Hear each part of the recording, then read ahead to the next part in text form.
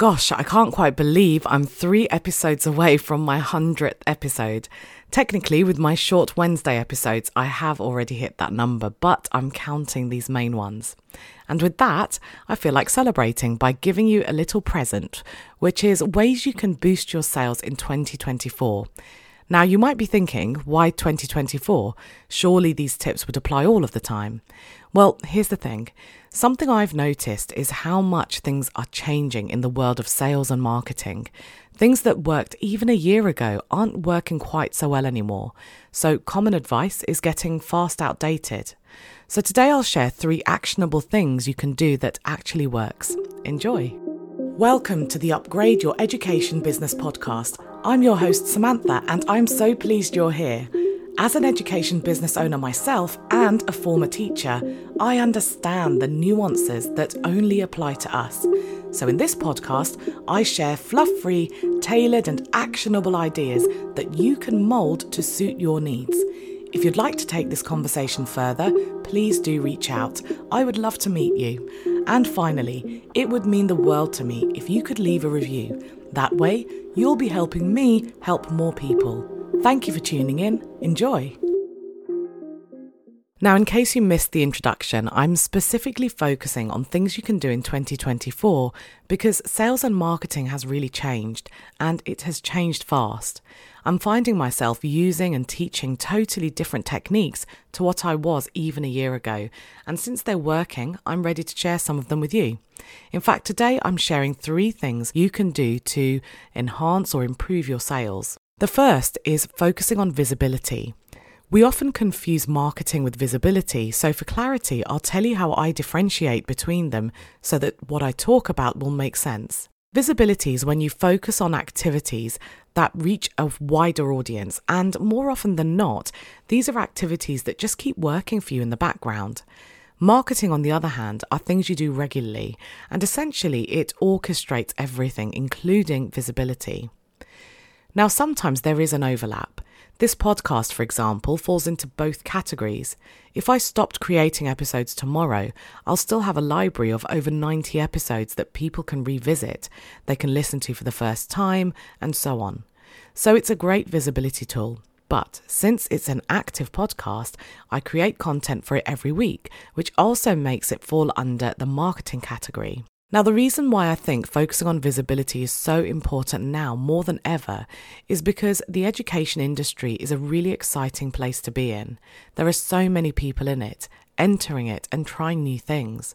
But with that can create confusion amongst our target audience. With so many options, who do they choose? You may have experienced the same when looking for business support. Who do you choose? Should you go for a course, a membership, one-to-one coaching? So many options. So let's learn from that. Let me ask you, when you've been in that position, what has helped you make a decision? How did you choose who to go for? Answering that question alone can give you so many ideas. So the point here is that visibility isn't just about getting in front of new people. Now it has to be about helping people make a decision, whether we're the right people for them or not. Masterminders, if you want to create a visibility schedule for the whole year, take a look at the past training so that you can map out your quarterly cycle and know exactly what you'll be doing each quarter to really boost your visibility. Now, on that note, I'll circle back to what I just mentioned. It isn't about getting in front of new people, it's about helping people make a decision. Let's focus on that because when you do, it transforms your sales. We often see sales as a means of convincing people to buy from us, and that attaches us to that outcome. If someone speaks to us and they don't buy, we feel like we've failed. But when we reframe the definition of sales to being a process of helping people make a decision, it's a game changer. Because we are no longer focusing our energy on people buying from us. We're focusing on helping them decide whether they should. It's subtle, but has a huge impact. And the reason why this reframe is so impactful is because it steers how we sell. Think about it. If I asked you to create, say, a social media post to convince people to buy from you, it would be vastly different to if I asked you to create one that simply helps people make a decision. Convincing people may look like an ad or a testimonial with a link to buy.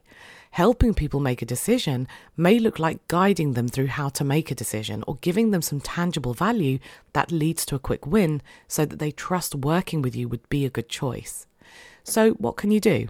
Well, when you're on a call, say, with a potential client, ask them targeted questions that allow you to get to know them and their needs so that you can honestly steer them to what would be most beneficial to them. If you're writing social media posts or doing email marketing and so on, basically any form of content marketing, ask yourself whether your content would help someone who's hesitating actually make a decision. You'll see how much pressure this alleviates. You'll actually enjoy selling. And you'll also see how much more targeted all your content and conversations are. The third thing I think is important in 2024 is to have several moving parts to your marketing strategy. Now, this is going to sound scary if you're already feeling like you're tight for time, but stay with me because I'll weave in ways to make it manageable. Before I do, I'll explain what I mean about having several moving parts and why it's so important. What I mean by that is that just being on, say, one social media platform or relying on one marketing method is rarely enough nowadays because people are seasoned consumers. They buy online all the time and they know how to do their due diligence. So when someone Googles our name and we show up in loads of search results in different places, it automatically gives someone confidence in our credibility. I wish it didn't, but it does. And that does mean pouring more work into marketing and visibility activities. As I shared with the masterminders and mentioned earlier, there are ways to create a consistent schedule for staying visible that shifts every 3 months. It also doesn't have to take over your life. That way, it stays varied for both you and your audience, and it gives you a choice of the kind of activities you'll do. But when it comes to things like content marketing, doing something like promoting yourself on a social media platform for 3 months and then moving on to another, well, that doesn't quite work. So when you're thinking of that side of things, create a content repurposing plan. And if you're a masterminder, we did this very recently and you can follow the training session to create your own plan straight away. Remember that repurposing isn't the same as cross-posting, which is where you post the same content in multiple places. And the reason I encourage repurposing isn't just because it saves us so much time, but because we can't expect to say something once and have people remember it. Most of us are educators or were educators. We know that.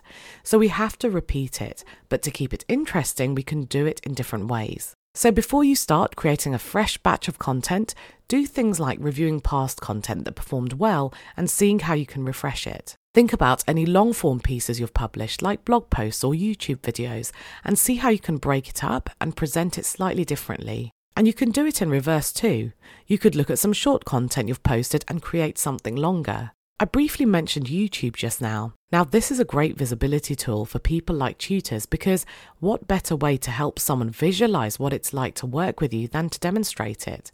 And as you know, YouTube is a search engine, so those videos keep working for you in the background for a long time. And this concept also works well for email marketing. We're spending January in the mastermind on creating lead magnets, and I share ways to do that without embedding email marketing as well in case you haven't got it set up. But when it comes to any form of lead magnet, you can also repurpose that content that you've put out there. You can see it as a teaser into the detail that you will add into your lead magnet. So I've meandered through a few different things you can do and I'll quickly summarize. But before I do, I will add, do take a listen to some of my past episodes about building relationships, because that's something that we definitely need to be doing now when there are so many people on social media, there are so many choices. So here's a quick summary. Firstly, focusing on visibility is more important than ever. Most of us are working in quite a crowded niche and people are seasoned consumers. So think about ways in which you can reach a wider audience without always having to create new content. The second thing I mentioned was shifting your mindset from traditional sales to problem solving. Think about how you can use all your marketing and conversations to help someone make a clear decision about whether or not you're the right person for them to invest in. And my third tip was to diversify your marketing landscape. Instead of relying on one source, think about how you can create a world that people want to be in and stay in. We know what to do when someone says yes to us. We know what to do when someone says no.